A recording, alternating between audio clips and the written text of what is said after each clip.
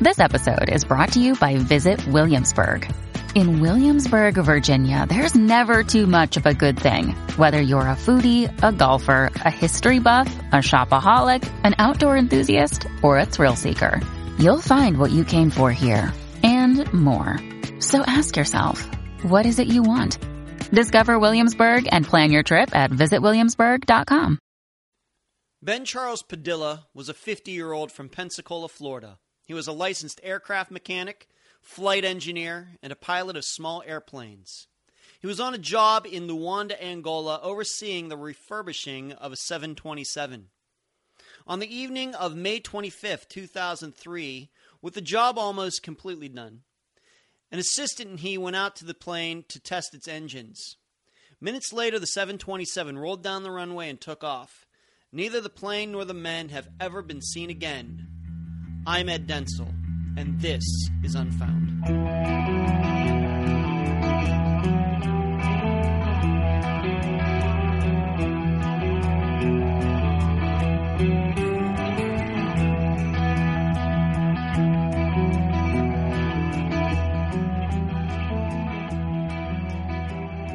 Ever since I was a little kid, I've been fascinated by mysteries and disappearances.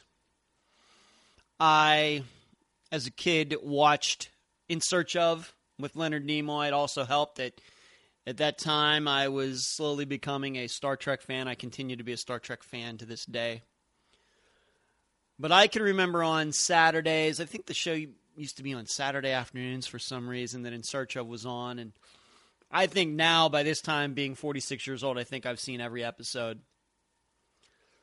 And then later, I think maybe when I got into my teenage years, my early 20s, I began to become fascinated, and what I guess you would say morbidly fascinated, with plane crashes. Maybe it helps that I don't like to fly that much. But I've become a walking encyclopedia for plane crashes. You tell me about a plane crash, I can probably tell you what caused it, the airline, maybe even the year, the location, just because I've watched every Mayday episode that's out there. I've read every Wikipedia article. I've also watched Aircraft Investigation. I guess there's that show, 60 Seconds to Disaster, whatever that show is, that sometimes covers plane crashes. I've seen them all. And so I couldn't pass up the opportunity to do a show regarding the disappearance of a person and then possibly the crashing of an airplane. Seemed like the perfect combination, despite it being sad circumstances in which a family has lost a family member, in this case, Ben Charles Padilla. And we'll get into that in the interview that I'm going to give you with this show. However, there's another part of this that I thought was interesting, and it's not just about me for the show, but for you, that you're going to be amazed to hear about the second-hand, third-hand, fourth-hand jet market that exists in the world these days. It is shadier than reverse mortgages. It is shadier than your average used car salesman. It is shadier than penny stocks or some of the shenanigans that go on Wall Street. And in this interview that you're going to hear, you're going to start wondering how more of these planes don't end up in the wrong hands. And not just the wrong hands as we get into the interview with drug runners or something like that, some group like that, but for terrorists. And in fact, with the year that Ben Charles Padilla and this jet that disappeared, it was 2003. It wasn't that long after the United States went into Iraq. Not even 2 years after September 11th, and we know how the terrorists went about conducting their attack on the World Trade Centers and the Pentagon, and then the jet that went down in Shanksville. So you can imagine that there was a lot of concern regarding the disappearance of this jet. Now, the reason the jet was there, it was originally a jet from American Airlines, a 727. If you don't know what a 727 is, it is a jet with 3 engines, 2 at the back of the fuselage, and then 1 up on the tail. There's another jet called an L-1011 or the DC-10 that are similar in design, but they're bigger than this type of jet. It's more along the lines of the size of a 737. But it was there in Angola because it was going to be used to carry oil to the diamond mines throughout Africa. What was going on in Angola and elsewhere, there were civil wars going on, and the roads simply weren't passable. To try to get oil and machinery to these mines was just asking for the trucks and the equipment to get stolen or blown up, shot up, the drivers dead. So it was more efficient and safer and probably more cost-effective at that point to fly the oil in. Now, you can imagine putting oil tanks in a jet is not a common enterprise.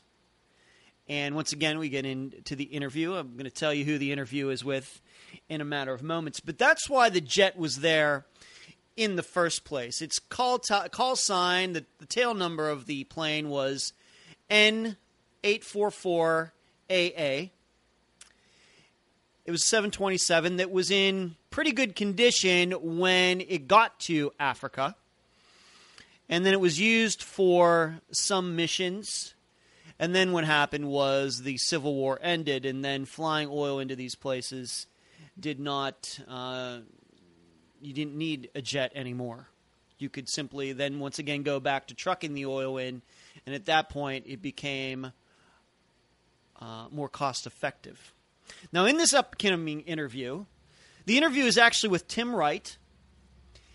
I tracked him down, and he was so gracious to do a couple talks. We had first we had one conversation that went on for a while, and then a couple weeks later is when I did the interview with him that you will hear in its entirety with no edits. He wrote an article in 2010. It came out in 2010, but he worked on this story for a while. And it was a story for Air and Space magazine. And if you look Tim up, you're going to find him to be a very legitimate writer. He did a lot of travel and research for this article, and as he does for everything that he writes. He is a well-known guy within the aviation industry, has a lot of good contacts within the industry. And in his story, he was able to talk to many of the players in this story. And we threw around some names in this story once I start in this interview, when you get to hear this interview. And you need to know who some of these people are because we don't go into actually who they are. The names are kind of just mentioned, and we keep moving. You're going to hear the name Keith Irwin in this article. He was the South African businessman who was trying to put the deal together for his aircraft company to haul to the diamond mines. All right, so he was the one that went about finding this 727, this former American Airlines 727 in the first place, part of a South African conglomerate that wanted to do business. They saw a business opportunity to make money. And Keith Irwin was the guy who brought the plane to Africa in the first place. You're going to hear the name Maury Joseph. He was the person who owned the 727 after it was with American Airlines. He owned, I don't know if he still does, but he owned a leasing company. So Keith Irwin was acquiring the jet, but he wasn't buying the jet. He was going to lease the jet from Maury Joseph. It would still be Maury Joseph's jet, even though it was over in Africa doing this job, being used for this purpose. You're also going to hear the name Mike Gabriel. Well, he works for Maury Joseph, and he was the guy who was sent to Africa when the jet went to Africa, and he was the one to make sure that Maury Joseph ended up getting his money from from Keith Irwin. So Mike Gabriel was over there keeping an eye on Ben Charles Padilla.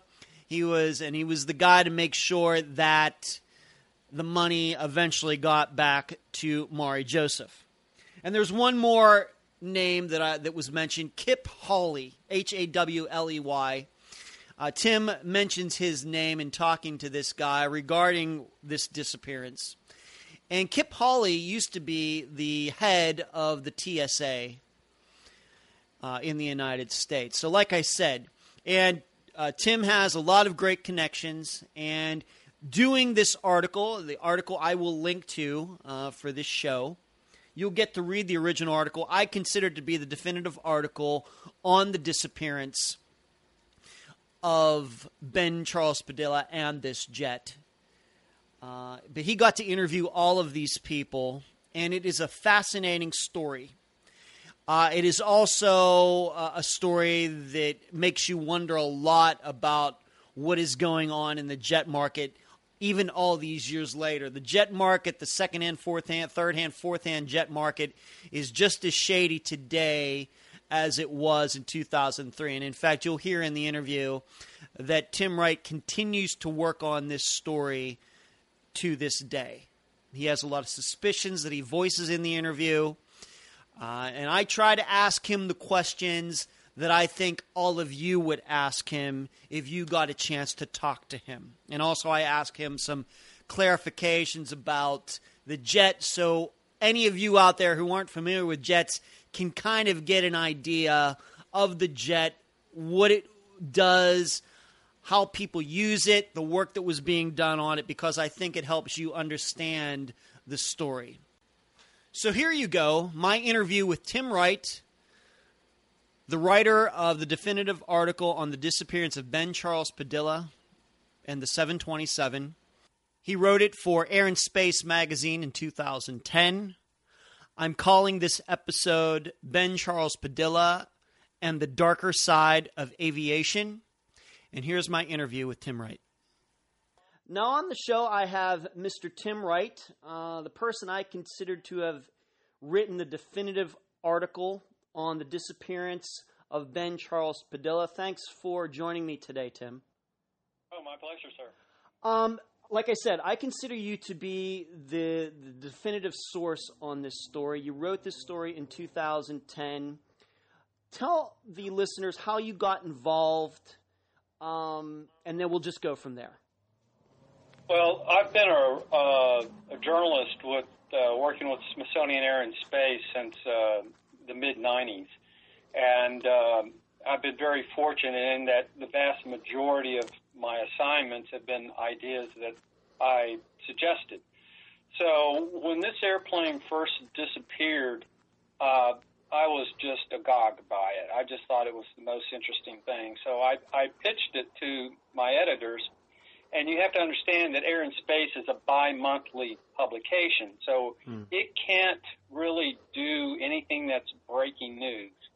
So they took a pass on it at that time. Then years later, they came back to me saying that they wanted to do a special issue on mysteries, aviation mysteries. Interesting. Okay. And so I said, well, we still have this 727 that's missing. And my editor said, oh, yeah, I forgot about that. Well, why don't you give me, 500 or 600 words? And I did that. And then she says, well, why don't you go 800 to 1,000? I did that. And then she said, well, let's go ahead and go for maybe 2,000. And I did that. But by the time this story was turned in, I had hit like 12,000 words. And it was a never-ending expansion into amazing, bizarre, and totally complete surprises. So nobody was really prepared for where it went. So, but initially, the Air and Space magazine said, we're a little leery on that, but then a few years later, what year would you say that you then really started jumping deep into this with both feet? 2009. It took me about a year of digging and phone calling and searching. And once I turned in the text, they turned it around and put it in print pretty quickly. So, just about a year. So a lot of the stories I do have very, very long lead times, unfortunately. So what you're telling me is, I get the feeling when you're talking about this is almost like when Watergate came along for Woodward and Bernstein. This is like a career-defining story. Would you call it that? That's not a bad analogy, I guess. I certainly didn't realize I had a tiger by the tail when I grabbed it. Mm-hmm. And once the story came out in print, people started contacting me out of the woodwork. People that come from the darker side of aviation or who are very familiar with it, and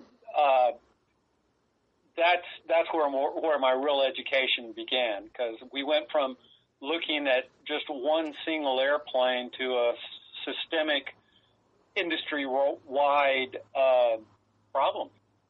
Right, and I hope to get into that in a little bit.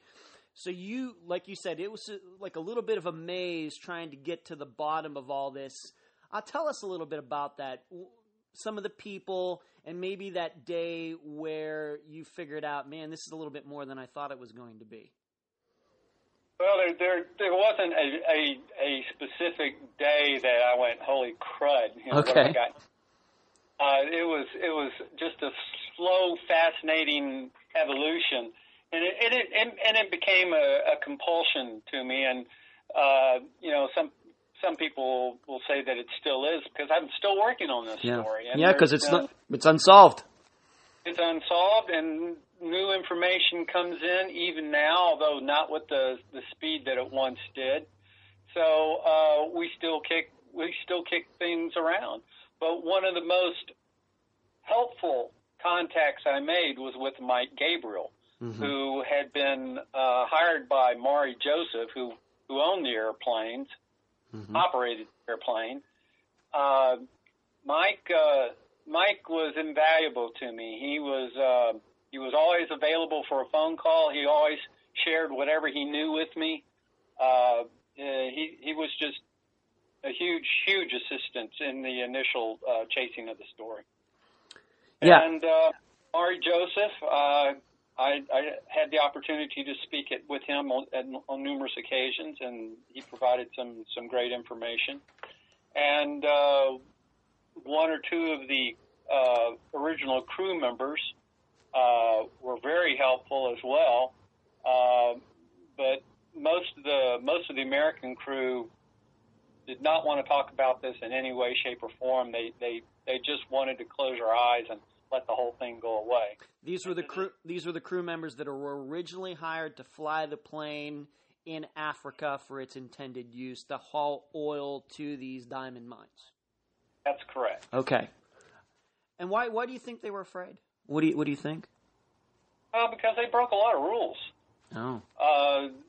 The FAA has some very distinct rules you have to follow, mm-hmm. and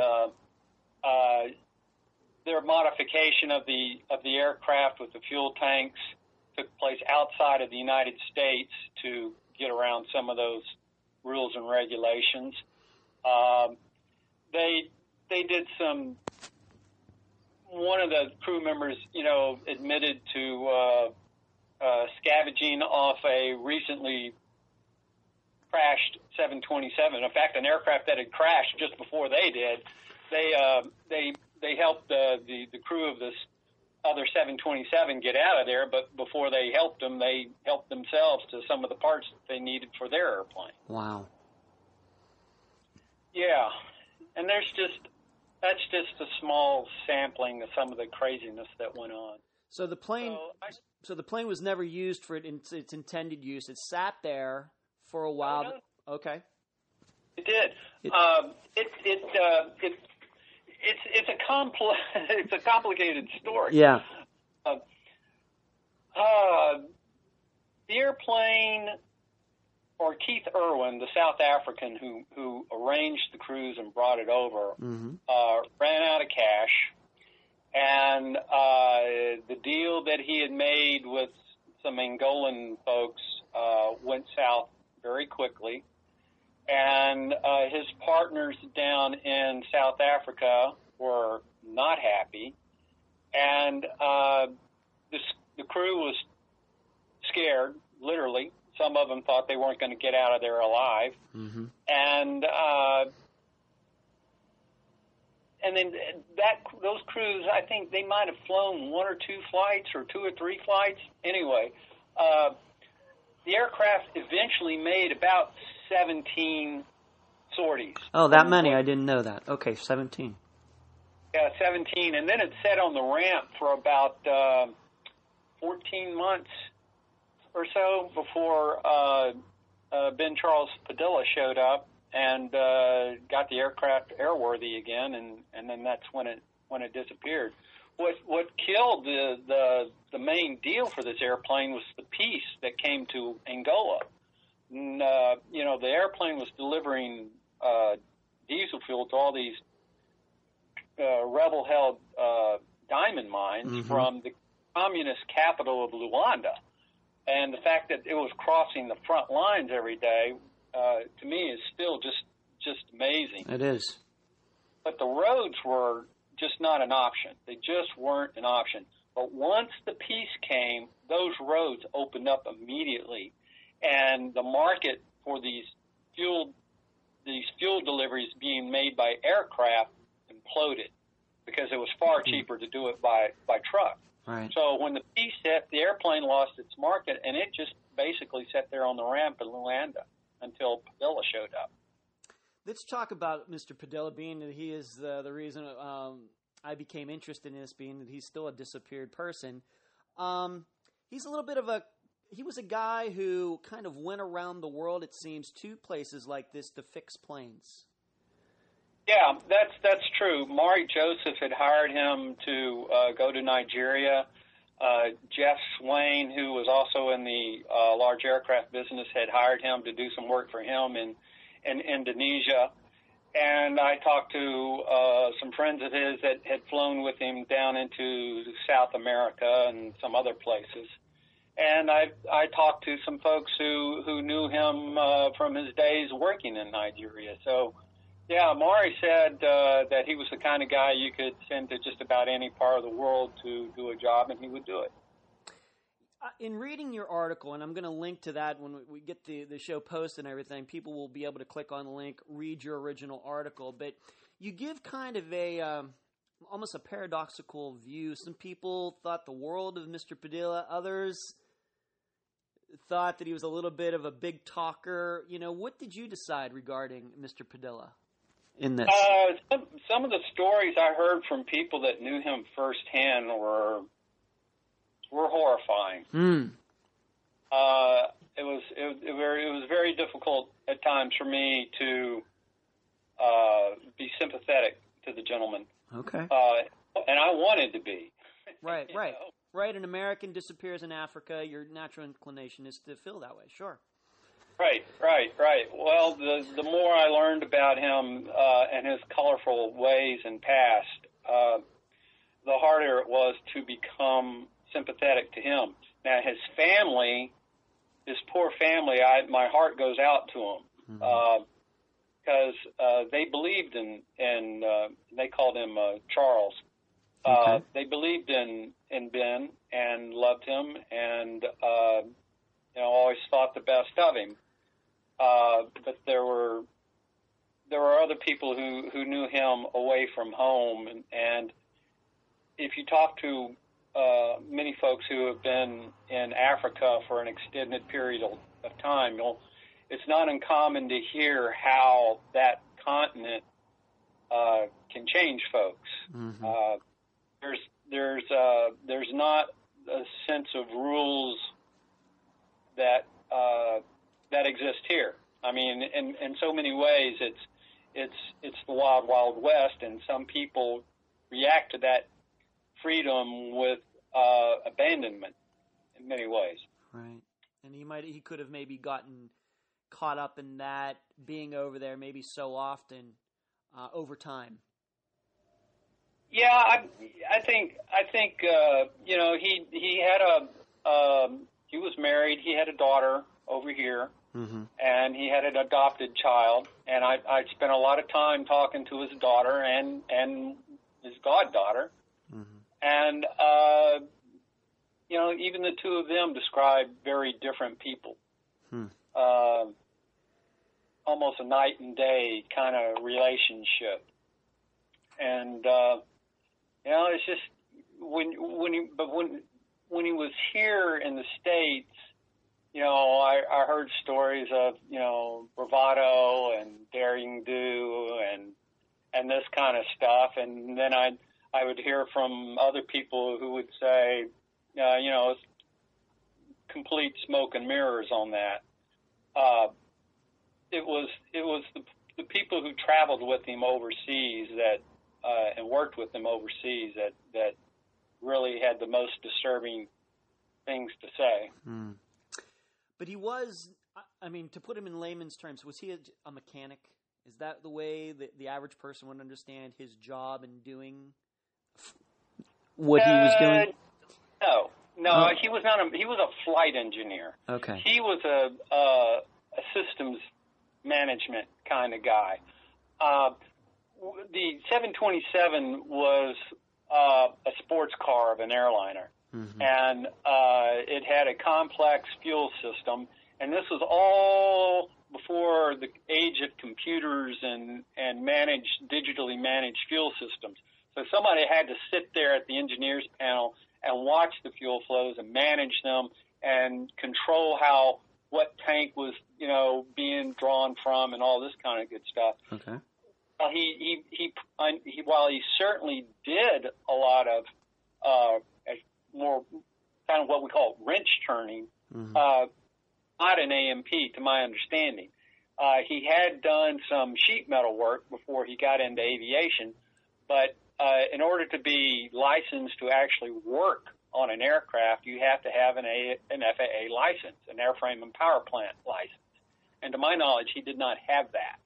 But he would, as flight engineer, he would be familiar with all the fuel systems, the hydraulic systems, the electrical systems. He would know the guts of the airplane in a very, very efficient, knowledgeable way. Okay, and he must have been capable, being that he kept getting rehired to do jobs over and over, even though maybe his personal life was questionable. But doing that, being that he keeps getting rehired, I'm going to guess he was competent. I don't know how to respond to that. Okay. I'm not really sure just how competent he was at it. But you're right. He did get rehired, and he did get hired for people, but he also got fired from people too. So even in the Miami area, Mike Gabriel knew him, and he didn't have anything kind to say about him. And one of Mike's dear buddies thought the world of him. So it's really a quandary. It's almost like a Jekyll and Hyde type of thing going on there. One person thinks the world of him, another one doesn't have anything to do with him. That's interesting. Well, like I said at the beginning of the show, that I thought that to understand this disappearance, you have to understand the world of the buying and selling of planes on the secondary or even lesser than that market. Tell listeners a little bit about the airline market before we go too further. What happens to a plane after it's with Southwest or American Airlines in this situation, and then goes to a second carrier, then to a third carrier? In my feeling in reading your article, it sounds a little bit shady and very, I don't know, once again, to use that word, kind of a maze. Oh, you're absolutely right. It is. It does get shady, and it does get into a maze scenario. In fact, some of those mazes are very deliberate. Okay. Planes are deliberately made to disappear in piles of paperwork. Let's go back to 2001, 2002. the 727 was, up till the 737, the single most popular airplane Boeing ever made. I mean, they made gajillions of them. Okay. And after 9/11, passenger traffic plummeted, and the airlines were hurting. And they were looking at ways to save money, and they looked at their 727s, and they thought, you know what, this is a great airplane, but it's expensive to run. Its fuel economy is not the best. Mm-hmm. And so they started unloading the 727s by the dozen, and they were buying the 737s, the newer 757s and 767s, mainly because of their fuel efficiency. So these 727s, which may have cost them, like $35 million brand new, were going for a song. And in fact, this plane itself, in your article, it said went for $1 million. It was sold for $1 million. Yeah. That's like nothing. Yeah. I mean, that is unbelievable to me. Well, I've seen prices that are even cheaper than that. Wow. You get to the point where the cost of maintaining the aircraft, keeping it legal, is more than the aircraft is worth. So airliners have to go through periodic heavy-duty maintenance programs. And there's an A check, which isn't too bad. There's a B check that's a little more serious. And then there's a C check, which is a very expensive proposition. And then you go into a D check, which is essentially almost a total rebuild of the airplane. And it's easy for a C check to be more expensive than the airplane is even worth. So that's where things start getting really shady, because you're an unscrupulous operator. You might say, well, you know what? I'll buy that thing, and I'm going to fly the doors off of it as long as I can or until I get caught. And that's what happens. And most airplanes that are reaching that stage of life, where it's sometimes more valuable to part the airplane than to sell it, even though it's fully airworthy. A lot of those airplanes go to Africa and Asia. And the ones in Africa tend to disappear, or to be crashed, or to just get damaged beyond repair. And airfields around Africa are littered with the hulls of airplanes that would have only minor damage here in the United States that would be well worth fixing if the aircraft was new. But over there, it's just not worth the time and money and effort it is to repair it. So they just walk away from it. And that's very common over there. And then what will happen is somebody will have an airplane that's fully flyable, but it needs that really expensive D check, and they don't want to spend the money to do it. And then they'll stumble across another airframe that's parked on the side of a runway somewhere that is, it's got weeds growing up through it. It'd never, ever fly again. Mm-hmm. But the data plate on it indicates that it's got maybe another 1,000 hours before it has to go into a D check. So the enterprising and unscrupulous guys will take the data plate off the worthless airplane and switch it with the data plate on the airplane that they're flying. Oh my. So suddenly the airplane that's flying just vanishes from the rolls. Nobody knows what happens to it. It just disappears. And it's reincarnated with the same serial number as the airplane that's sitting on the side of some, dirt airstrip in the middle of nowhere. And that's what happens a lot of times. And when that happens, the aircraft is not getting the safety checks that it needs, and it can become a dangerous airplane just for the crews to fly in. And bringing this back to this particular 727, what was its data plate, and what situation was it in at the point that Ben Charles Padilla and it disappeared? Well, 44 Alpha was in wonderful shape before it left the United States.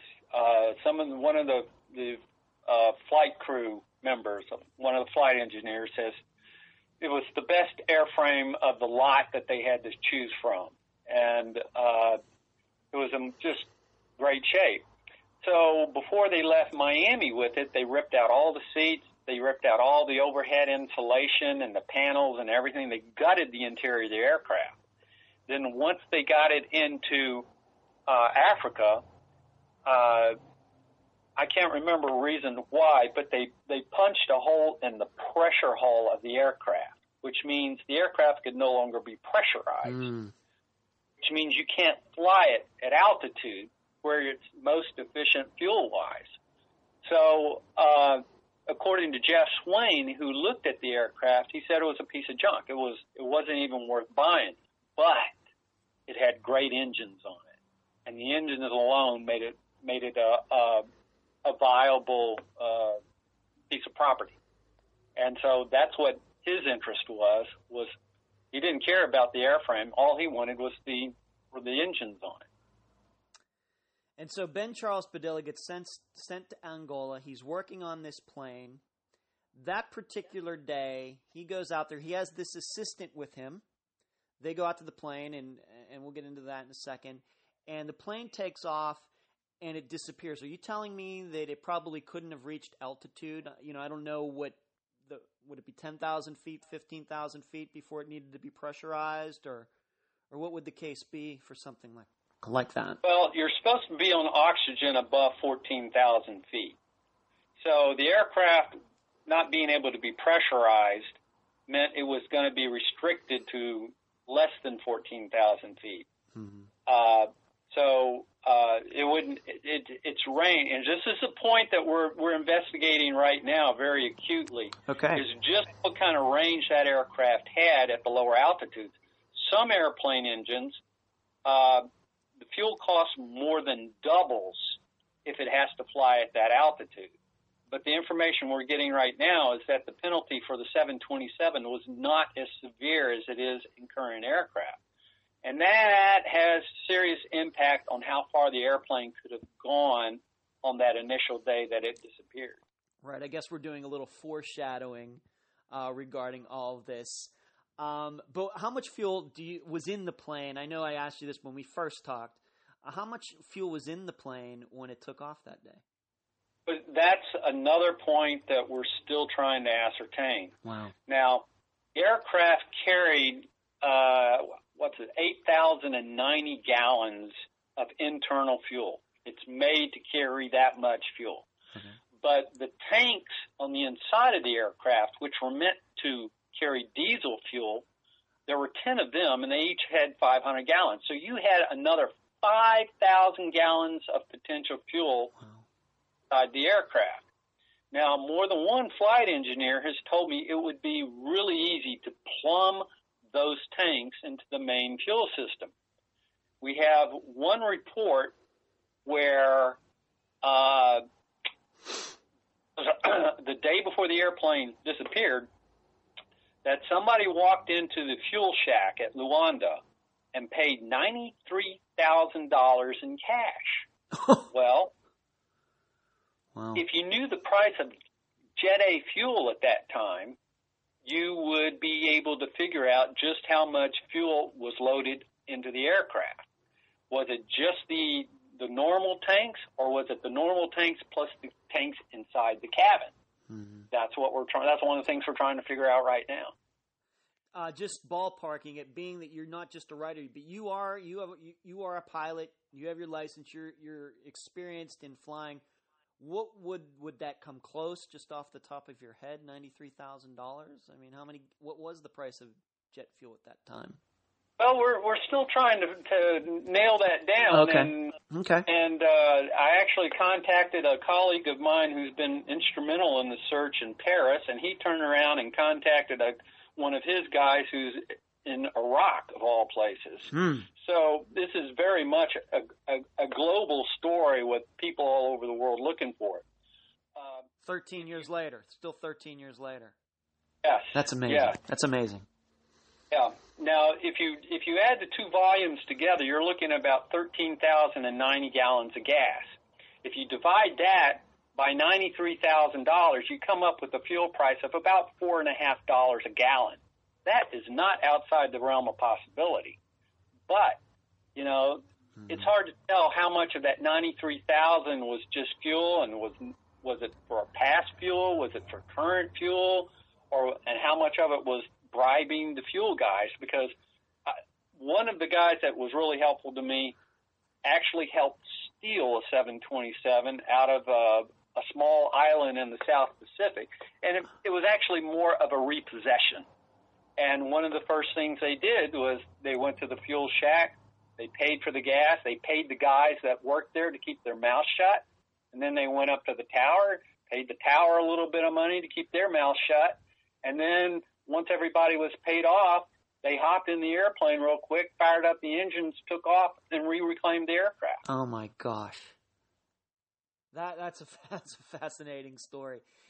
Just on a side note, does this happen more often than the average person realizes? Stories like that of repossessions. I know there was a reality show from a few years ago about like private planes and little Cessnas getting repossessed. But something You watch that show, and I know the gentleman you're talking about, and yes, he does that. He shows up at the airfield. I've seen him grab Airbus 310s, 319s, stuff like that. And, you know, he walks in with all the paperwork. He works as fast as he can before the people that are controlling the aircraft find out, and he tries to get out of there because it can get very ugly very quickly. Yeah, I bet. Because you're about big money here. Yes. People get really unhappy and do things they might not otherwise do when big money is at stake. Yeah. Yeah, this isn't somebody's 2011 Honda Accord that's getting repossessed. It's a little bit bigger deal than that. Let's cover one more aspect of this that I think is of importance regarding all this. Once again, because I think we're foreshadowing a little bit. Tell the listeners a little bit about African radar and flying in that country. Well, Africa's a continent. Yeah, a continent. I'm sorry. Yes, a continent, of course. Most people think that there's global coverage radar, and it's just not the case. It's just not the case. Even here in the United States, there are large regions of this country that are not subject to low-altitude radar. Mm-hmm. It gets infinitely worse once you go overseas. Now, most long-range radars only go out 250 nautical miles, thereabout. But if you're flying, because of the curvature of the Earth, it's real easy to get under that radar, and nobody would know you were there. On top of that, you have radars primarily only in the capitals and only in the richer countries in Africa. Hmm. There are huge areas of that continent where there's no radar coverage whatsoever. And a lot of people think that the NSA can see everything that's happening over there, and they can't. There is an over-the-horizon radar that is operated in places like Crete, and it's looking towards Syria and Iraq and those areas. There's 3 radar stations, that one of them here in Virginia that is watching the Caribbean. There's another one down in Puerto Rico that's also watching out over the Caribbean, and most of these radars are looking in the United States are looking for drug runnings. But those radars have no accuracy to them. They know there's somebody out there. So in order to track something accurately, you need a tracking radar. And even if there was an over-the-horizon radar out there over Africa, it's not going to cover the whole continent. And there's most certainly not very much tracking radar. So it's easy for somebody to take off and get just outside of a capital area, and that's wild, wild west flying. And I've experienced that myself. That's one of the great allures of Africa for a pilot, is that basically you can do anything you want to once you get outside of a populated area. So now that we've culminated all this information, we know a little bit about the man, we know a little bit about the aircraft, we know a little bit about the market that seems to be shady of aircraft on the secondary and lesser markets. What did Ben Padilla and this associate of his, that I can't think of his name right at this second, but John Mutantu. Thank you. Could they have stolen this jet? Absolutely. I filed an FOIA with the FBI, and I got back lots of redacted documents, but I don't think the FBI ever realized that the Congolese national, Jean Mutantu, was a flight engineer. That guy was fully rated on the 727, the 707, and numerous other aircraft as a flight engineer. And I never saw anything in the paperwork that suggested that the FBI was aware that he was a competent, well-regarded flight engineer. Now, part of the problem in all this was that there were two Mutantus. And this was, when I discovered that I had two Mutantus, it was just mind-boggling. When the Americans were in Luanda, they hired what they said was a 19-year-old kid who was local. And he said his name was John Mutantu. The kid was used to do nothing but haul fuel hoses, to do nasty, dirty work, and he knew nothing about airplanes. The Congolese national, Mutantu, was a professional aviator. Wow. And I don't think the FBI ever put that together. Wow. Now, we should be clear about one thing, and you can explain maybe a little bit to the listeners. Technically, a 727 needs 3 people to fly it, technically. You know, right. Now, that is different than today. If people on a passenger jet, 737, 757, they only see a pilot and a co-pilot in the cockpit. But on a 727, when it was built, it was made for 3 people to be in the cockpit, right? That is absolutely correct. But it doesn't need 3 people to technically fly it. It doesn't need 3 people to fly it as long as nothing goes wrong. Okay. Now, the flight engineer position, in many, many cases, was a stepping stone to co-pilot and then pilot. So guys who are rated in the right and left seat, a lot of times already have had the job of the flight engineer.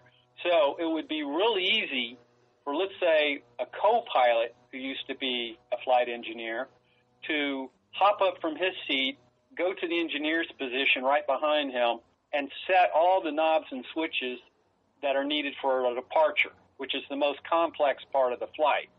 And then he hops back into his seat and he helps pilot manhandle the aircraft. And then once they're at altitude, he pops up again. He adjusts the fuel flows and which tanks are being emptied, and then he gets back into his seat. So it is possible. I've heard more than one pilot, co-pilot who had that flight engineer experience say, yeah, it could be done, but not if something was going wrong. If you had problems, then you really had problems. So what you're saying is Ben Charles Padilla, with his qualifications and his experience, and this other person, they could have gotten that plane off the ground and up to a certain altitude to fly it. No. Ben Charles Padilla was not a qualified pilot. Oh, okay. He had a private pilot's license, but I never talked to anybody that said he would be competent to fly a 727. A 727, it's a hot rod of an airplane, and you got to be sharp. You got to be on your game. I know a pilot who tried to help Ben go from the flight engineer's position to a co-pilot's position in a 4-engine jet called the DC-8, and Ben was his friend, and he told me Ben couldn't hold altitude, he couldn't hold heading, he couldn't handle the aircraft, and if he couldn't handle that aircraft, he wasn't going to be able to handle the 727. There had to be 3 people on that flight deck the night it left. Wow. Wow. See, this is something that I've read your article recently, but I don't think you put that in the article. But I know originally when we talked a few weeks ago, you had told me that, and that was new information to me. Do you have any suspicion of who that third person might have been? Yeah, I'm pretty confident I know exactly who he was, and I know pretty much exactly where he is. But unfortunately, I don't have any way to get to him. Could you reveal his name today on this show? Oh. No. Okay. I had to try. But what you're saying is this person is still alive. This third person. At last report, he was, and I've had recently asked for some folks with connections in that part of the world to verify he is still with us. But this gentleman that I'm referring to was a certified 727 pilot, and he was in Luanda, and he knew some of the players involved in this little saga. So it's interesting to me in listening to all this that only 2 people were seen going to the plane, but your suspicion is there was a third person who was could have been. I mean, we don't technically know. It's still unsolved. But could have been on the plane as well. But just was not seen getting on the plane at that time of the day or something. Somehow he got onto the plane without anybody else seeing. Yeah, very likely. And there was a report that 2 people were seen in the cockpit on the flight deck, pilot and co-pilot. Well, you wouldn't be able to see the flight engineer if you were looking from the ground up into the cockpit, because the flight engineer sits behind the co-pilot and he's in a little hole. It'd be almost impossible from the ground. But Mutantu was an African. And the 2 folks that were described as being in the right and left seat, neither one of them were described as African. Huh.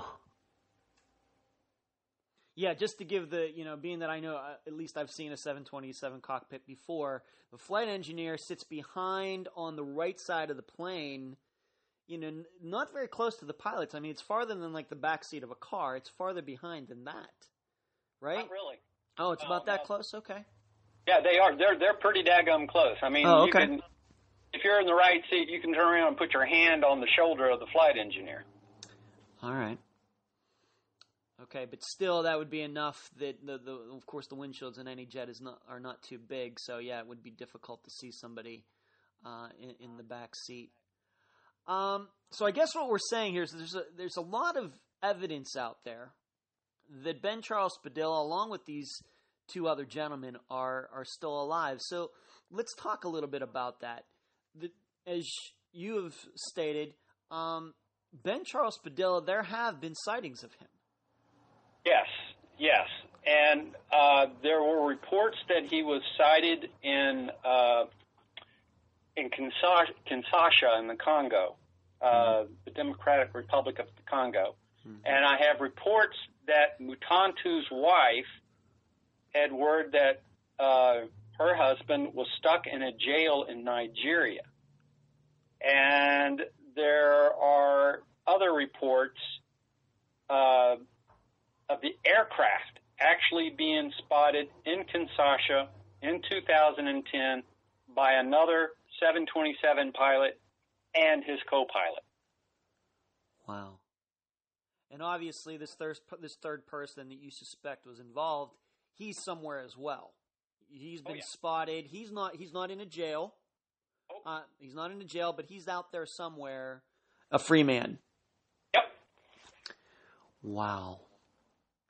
And so Ben Charles Padilla, see, the reason I bring this all up is because when I remember first hearing about this, I think some of the listeners realize that I do have a fascination with a little bit with plane crashes and things. And I remember when this happened, my first belief was that this guy maybe was suicidal, got on this plane and crashed it into the ocean. And, then I read your article and I hear all this information since, and it's totally changed my mind. And I thought this is why this was such a compelling case.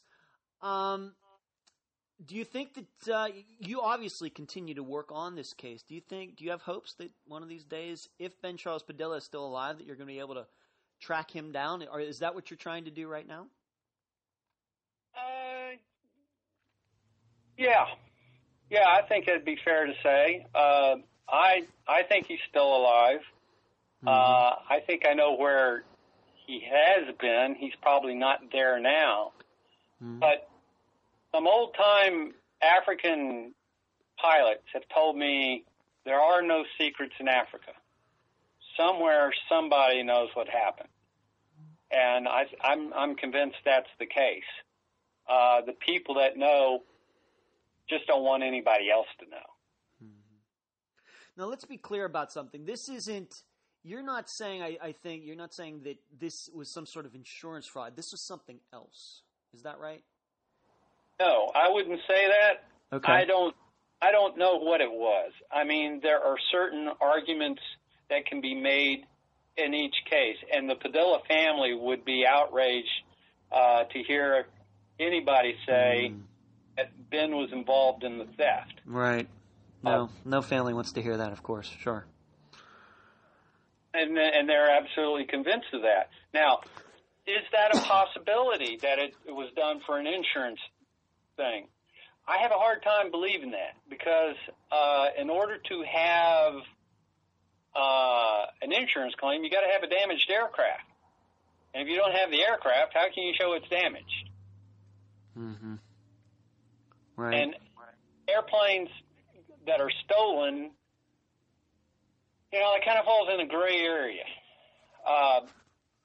Maury Joseph told me that there was no insurance claim made.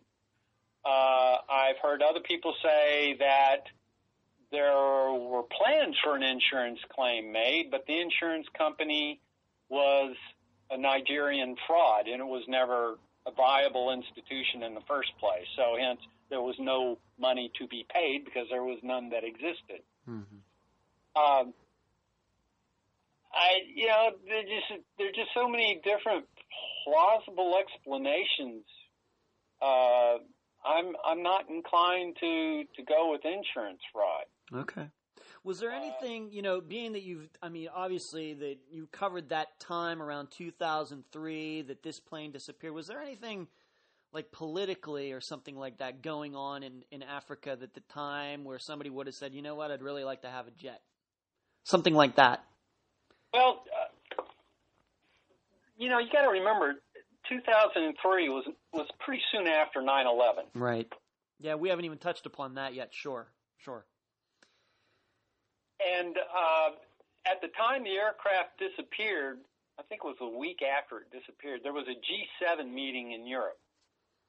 And the intelligence community was just almost in a panic about what the heck this airplane could be doing, because it would have had the range to made it to Europe and done another, Twin Towers kind of attack. It could have hit any capital in the African continent. The Israelis were real concerned about it because they were a natural target. So you had the intelligence communities of a number of countries working very hard to figure out where the airplane went. And none of them succeeded, to my knowledge. And if they did, they sure didn't tell the FBI about it.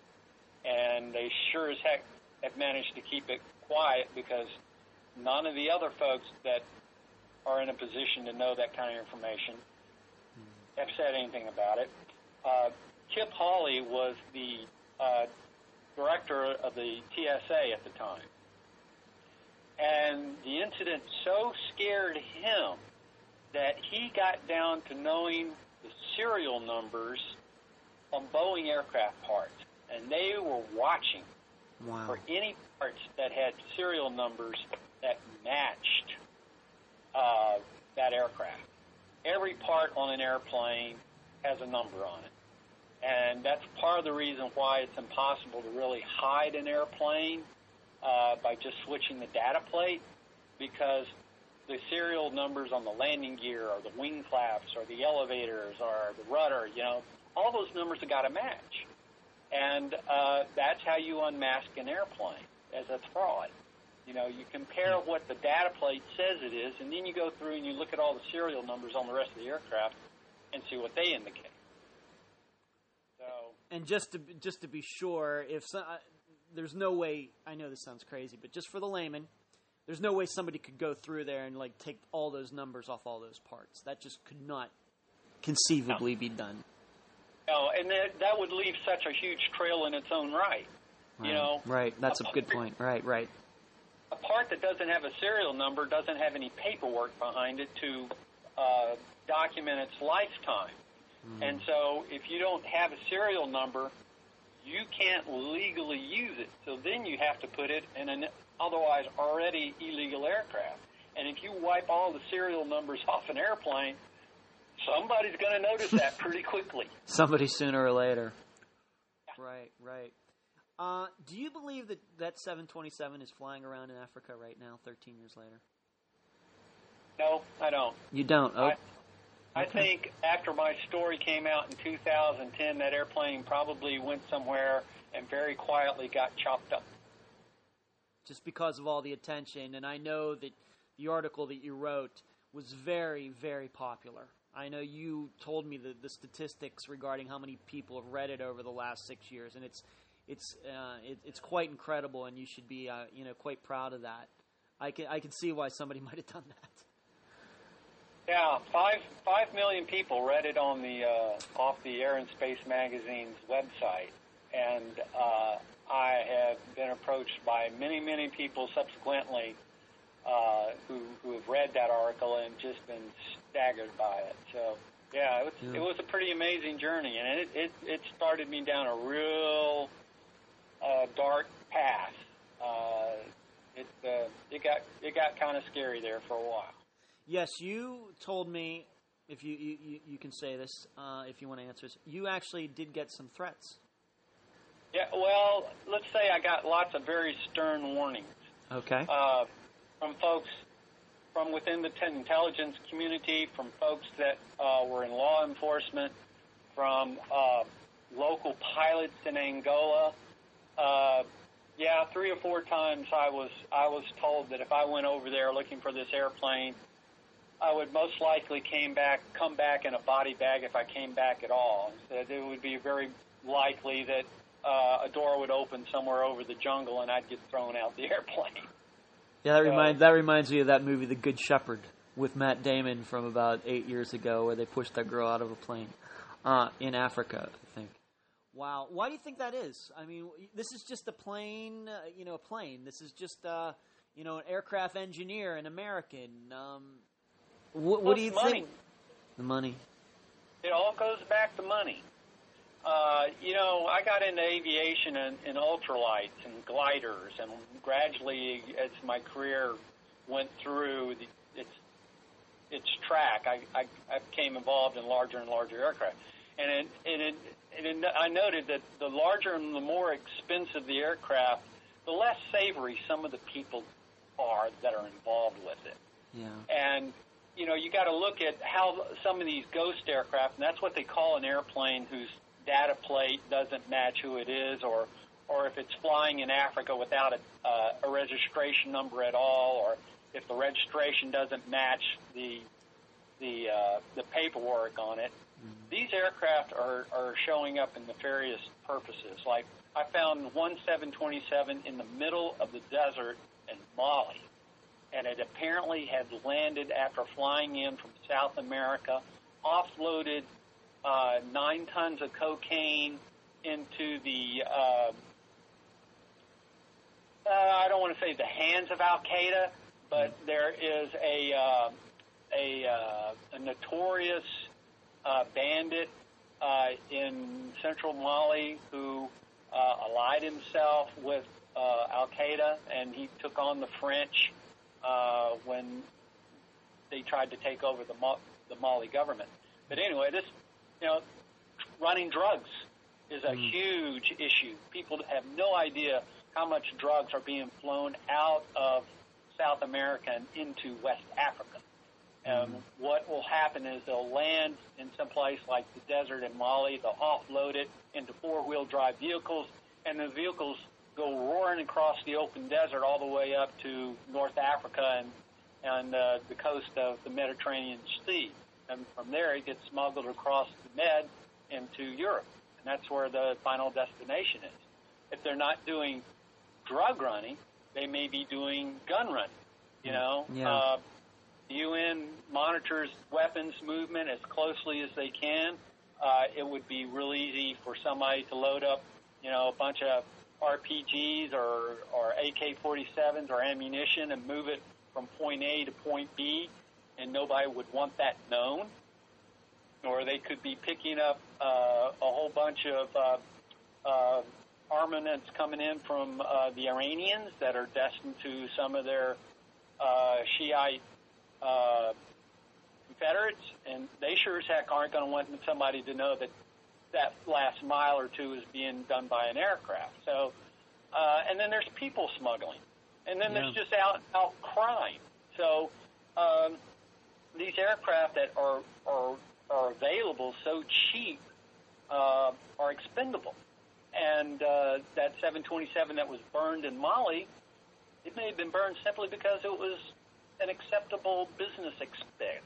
You know, we got our 9 tons of cocaine worth $500 million or something. What's an airplane that's worth $500,000? Nothing. It's a drop in the bucket. Nothing. So torch it. Walk away from it. You know, I'm listening to all this, and I think I said this the first time we talked, and I'm going to ask you this again. How much should the average American be troubled by all of this? You know, that's a difficult question. You know, it's not like there are hundreds of aircraft out there doing this, but there are enough of them out there that our governments definitely are concerned. I knocked on the doors of just about every agency in the D.C. area and said, I'm looking at these missing aircraft, and the public affairs officer will go, wow, I had no idea. Let me look into this. I'll get right back to you. And then I never heard another word from them. And I would call them, and I would call them, and I would never get another return call back until I talked to Kip Holly. And he told me that what I was talking about was so classified and so black that the people I was talking to probably had no idea what was going on, and that the insiders were not even going to be telling the people talking to me what was going on. So, you know, how many 727s do you need to crash into another Twin Towers? Right. One.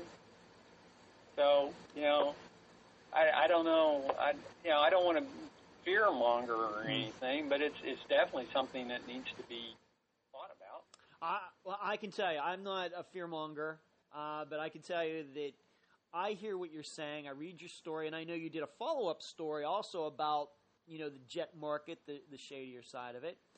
And I just wonder how it is that we haven't had something like that since 2001. It almost is to the point where I hear you talking, and I hear, why did they even bother hijacking our planes when they could have gotten something on the black market and done the same thing? You know what I mean? That almost would seem like it's be easier. Or somebody hasn't done it since then, being that this market seems to be so loose, and there are ways to get around the rules. You know, there are a lot of people that are worried about that very much.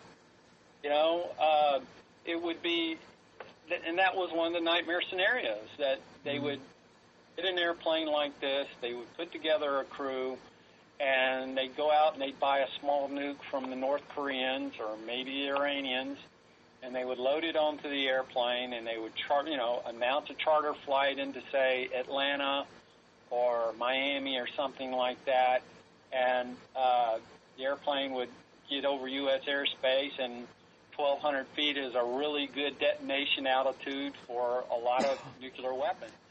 So, yeah, it's something to worry about, but, you know, there are a lot of things to be worried about. Right, you know? right. But you'd have to have a highly trained suicide crew. And we know that's possible, but how often do you get those kind of crews? Yeah.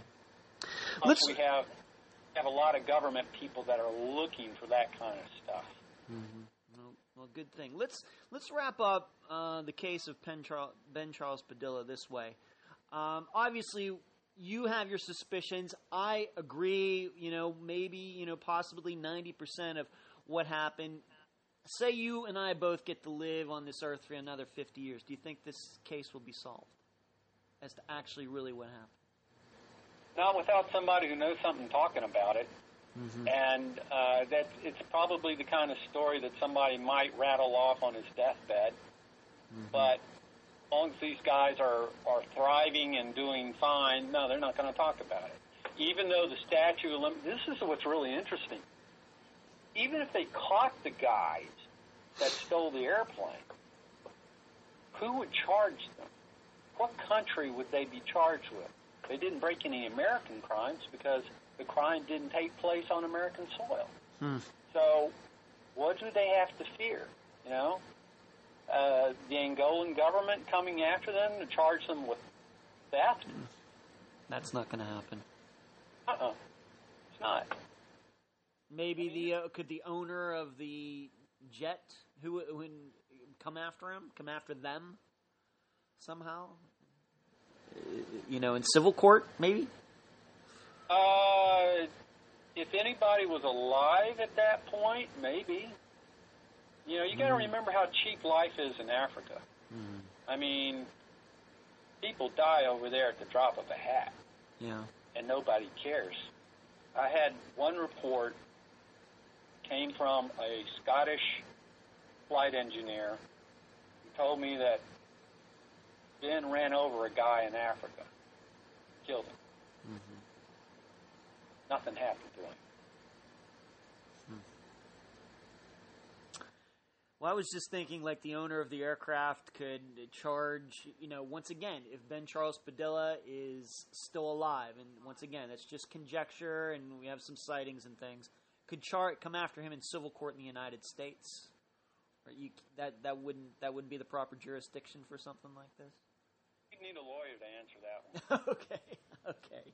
Well, maybe we'll just leave it at that. Tim, what are you working on now?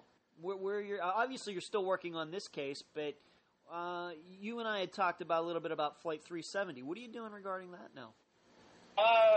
Not a whole lot regarding that. One of the guys that came out of the woodwork got into that pretty deep in his job, and because I had some computer expertise with certain types of software, he had me run a whole bunch of simulations of.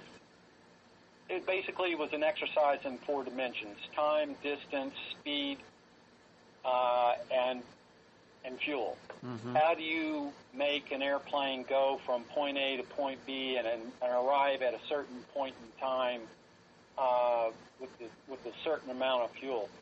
That went on for about a solid month, and I think the evidence now is more conclusive than ever that it was suicide by pilot. Which is really sad. Yeah. But they continue to try and refine the satellite information to determine exactly where the aircraft may be, because it's hard to imagine how big that search area is. It is just enormous, and it's some of the deepest water on the whole planet.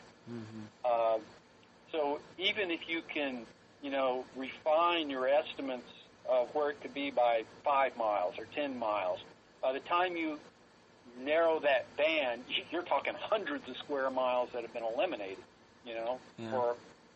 So that's one thing I've been working on. I'm also working on another story for Air and Space right now on lighted aircraft. Say that again, please. I'm working on a story for Air and Space right now on light attack aircraft. Wow. These are small airplanes that left the United States Air Force inventory back in 1991. And the Air Force has been using F-16s and F-8, F-15s, and now the F-35s to do close air support for guys on the ground. Mm-hmm. But the problem with all this is, an F-18, F-15, F-16, F-35, those are expensive aircraft to operate. They're saying the F-35 is going to cost $35,000 a flight hour, whereas an light attack aircraft might cost you $1,000. So why don't we have some light attack aircraft out there? And it goes back to economics and money and politics and cultural latitude. So what does light attack aircraft mean to the layman? What would they see in their head? What should they see in their head when you say that? Well, the easiest way probably is to think about something you might have seen in World War II, a World War II fighter. With a propeller? Yep. Yep. Turboprop, to be most accurate. Uh-huh. And it's the popular engine for almost all those aircraft are the same engines that are powering prop dusters. And it's the Pratt & Whitney PT-6A. And it's incredibly reliable engine. It sips fuel comparatively, and you can buy one for pennies on the dollar for what it would cost to get even an F-15. So let's say you decided, well, let's get rid of one F-35. Well, you could probably just about buy an entire squadron or more of light attack aircraft and use them all over the world. So they represent the opposite extreme of the F-35.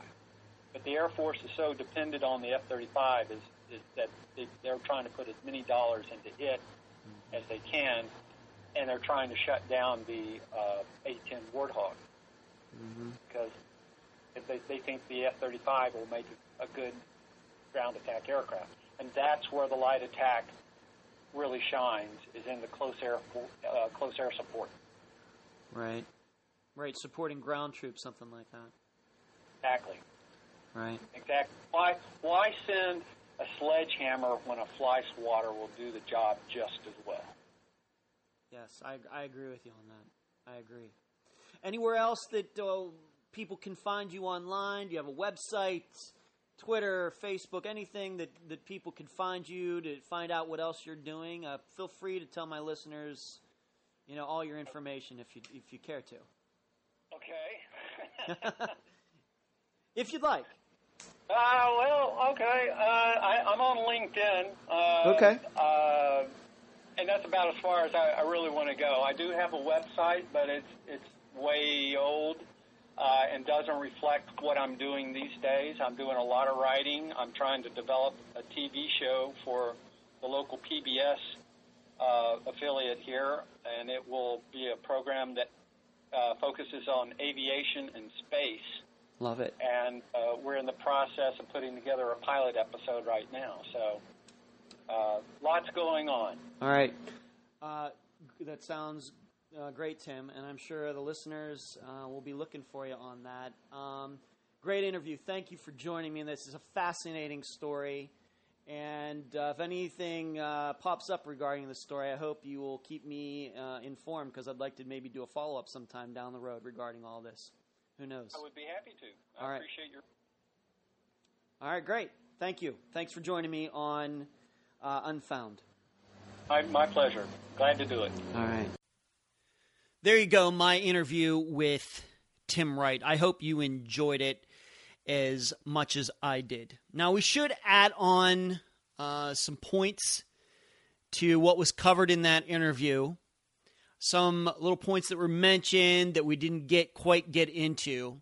We need to put on the record that Ben Charles Padilla's family totally rejects the idea that he stole that plane, that he was in cahoots with some other people to fly the plane to some other location, as we talked about in the interview. They totally reject that. They think that the plane was hijacked. I guess the possibility that Ben Charles Padilla and his assistant went out there. There were already guys on the plane who overpowered those two men, took the plane into the air and stole it. All right, that's what the family believes. You're going to have to choose to believe whatever you think. Do you think that Tim Wright? I personally believe that Tim Wright is correct. And you should know that when this originally happened in 2003, because I'm an aviation geek, at least on the crash side, that I thought it was a pilot suicide, something like that. This guy got onto the plane, maybe being away from his family, maybe he was having money problems, something like that, and had the skills to fly this plane. And Angola is so close to the Atlantic Ocean that he just took off and ditched it in the ocean somewhere and killed himself. What we know about aviation since then, that is not a crazy belief. We know what happened in the German Wings crash, where the pilot intentionally crashed the plane into a mountain in Europe. That guy was suffering from some mental issues, depression, was about to be suspended from his job because he couldn't pass some of the tests. We know about that story. Then there's Flight 370 that was mentioned at the end of the interview, where it's pretty clear now that one of the pilots, most likely the main pilot, took that plane and crashed it into the Indian Ocean on purpose. And if you start doing research on pilots crashing jets on purpose, there are quite a few stories out there about that. There are quite a few stories, more than you'd probably realize, where both the pilots and passengers got killed. The issue with that, and that's what I thought originally, but the issue is that none of these plane parts ever washed up on any shore anywhere, despite people having that suspicion and looking for the parts along the coast of Africa and elsewhere, depending on what the currents were doing in the Atlantic Ocean at the time. Could have maybe been crashed into the jungle somewhere.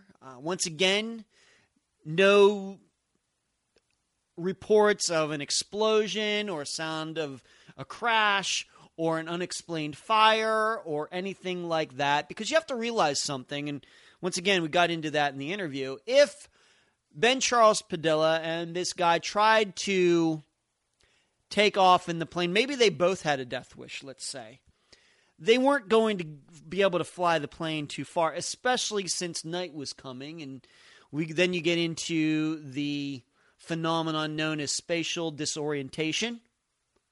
You have to be qualified to fly at night because of the effects that flying in a plane can have on your equilibrium. You can think the plane is doing one thing when it's doing something else, and there are many stories about that. These two men, if they were alone, were not going to be able to fly that plane very far, given their lack of skills and given that it was becoming night very quickly. The plane wouldn't have gotten very far before it would have fallen out of the sky. Okay? So knowing all of that, you can see why Tim Wright's belief that this plane was stolen makes a lot of sense.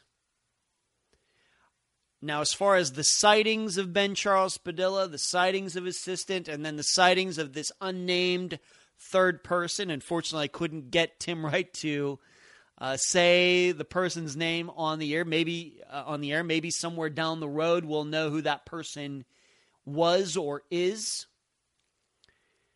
You'll just have to judge that for yourself. The truth is that no authority, whether in the United States or elsewhere, have been able to track down Ben Charles Padilla. That's a fact. Nobody's been able to track down and take a picture of his assistant if he is in some jail somewhere. So you can see why this continues to be a story, and you can see why Tim Wright continues to be on the case. I thought it was an interesting story. It is a little disconcerting about the aircraft market, the jet market, and what goes on.